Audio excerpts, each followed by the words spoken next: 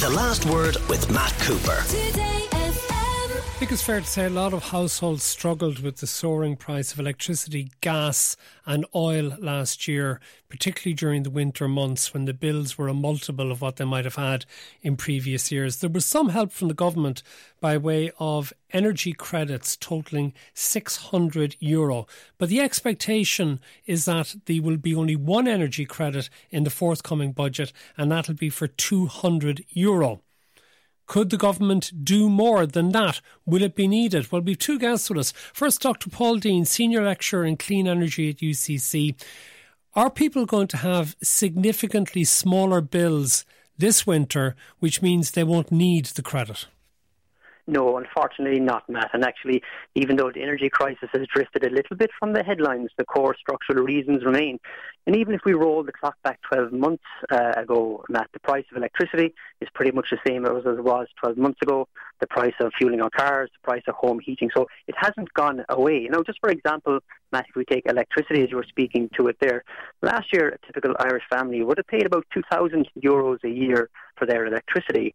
This year, from November onwards, thankfully we're going to be paying a little bit less, but not significantly less. We're going to be paying about €1,700 a year for our electricity bill. That's about a reduction of about €300 on the electricity bill. We do need, I think, the energy credits from the government. And look, in all fairness, the government did a really good job last year. Bills went up by about €1,000. They gave us cover for about €600 with those three credits.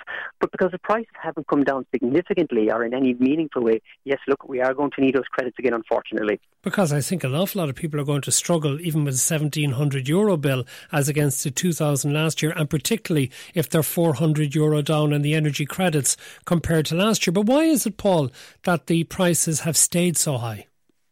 Look, at its root cause, Matt, this is a fossil fuel crisis. Ireland is one of the most fossil fuel reliant countries in Europe, and the cost of that reliance that we have in fossil fuels is the price that we pay. The decisions, the prices that we pay for oil and gas in Ireland those decisions are made in boardrooms in the Kremlin and in Riyadh in Saudi Arabia. We have very little control over the international price of energy when it comes into Ireland, and all that the government can do really, Matt, is react to that and try and protect the most vulnerable, protect those that need. And unfortunately, that's going to be the situation, Matt, really over the next 3 to 4 years, because we are just so entrenched and reliant on fossil fuels here in Ireland, and we produce so little of our own energy here in Ireland.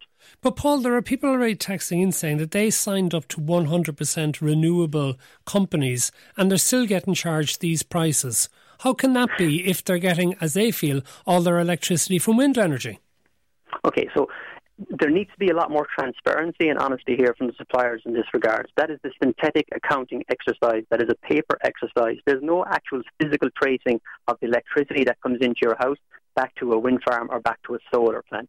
So in many ways, it's a paper synthetic exercise that reflects these credits or these offsets that companies buy to account for larger volumes of renewable electricity. So I think really, now, let me be clear here, Matt. The electricity companies are doing nothing illegal here, but they're doing something that's very complex and confusing. For the regular household, the idea if you sign up to 100% renewable tariffs, you would think that will come from renewable electricity every hour, all the time, but it doesn't. A lot of those credits are actually purchased from companies in the Netherlands, from companies in Scotland. So again, it's a synthetic accounting exercise that electricity companies are allowed to do here in Ireland, but it's confusing for the public because it doesn't actually lead, firstly, it doesn't lead to any meaningful reduction in carbon dioxide pollution, and it doesn't lead to any significant reduction in prices either.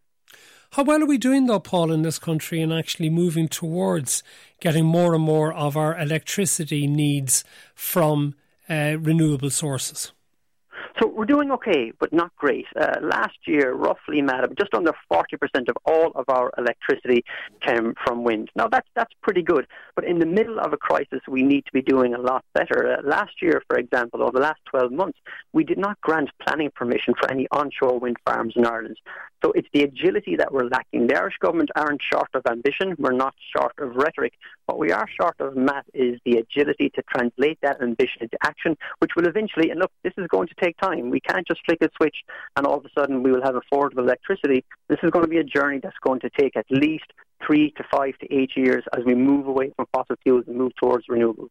Yeah, but there's a listener saying if it's taking that time, would we not have been in a good place to have used the LNG plant in County Kerry that was proposed, which has been nixed because of planning decision? Okay, so that's a separate issue. So LNG is very, very helpful if there's a physical interruption of gas coming into Ireland. If there ever was, and God forbid, if there ever was a physical interruption of gas coming into Ireland, it would be absolutely catastrophic for society if it happened for a prolonged period. LNG helps with a physical risk. It does nothing to reduce the price of gas coming into Ireland, and that's an important distinction that we need to make. OK, let's bring in Clare O'Connor from Friends of the Earth. And what's your position on giving people energy credits to help them in relation to their electricity bills in the budget?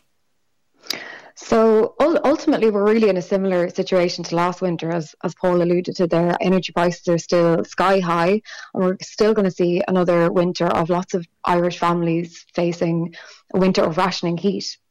And ultimately, an untargeted measure like the universal energy credit will really only put a plaster on the problem, and it ultimately fails to address the underlying causes of, or the issue of fossil fuel lock-in and low incomes and unaffordable bills. So what we want to see, and we've come together with 33 organisations, including Age Action, the Disability Federation, SVP and Social Justice Ireland, and we want to see targeted interventions that are really urgently needed, that are directed at households who are on the lowest incomes and who are most impacted by high energy bills.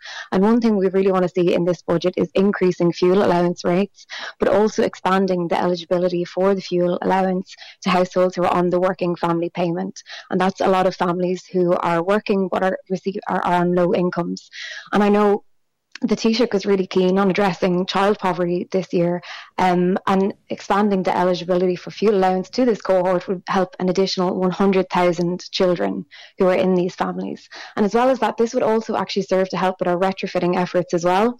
Expanding the fuel allowance will mean that more households have access to the fully funded government retrofitting scheme, which will help with bringing down emissions, having more comfortable, healthier homes, and also bringing down energy bills in the long run. So we need to see action now in the short term that also aligns with our long-term climate targets. What about people on what you might call middle incomes? Because surely they find the idea of an average electricity bill of €1,700, before we talk about gas or oil, as something very, very difficult for them to afford.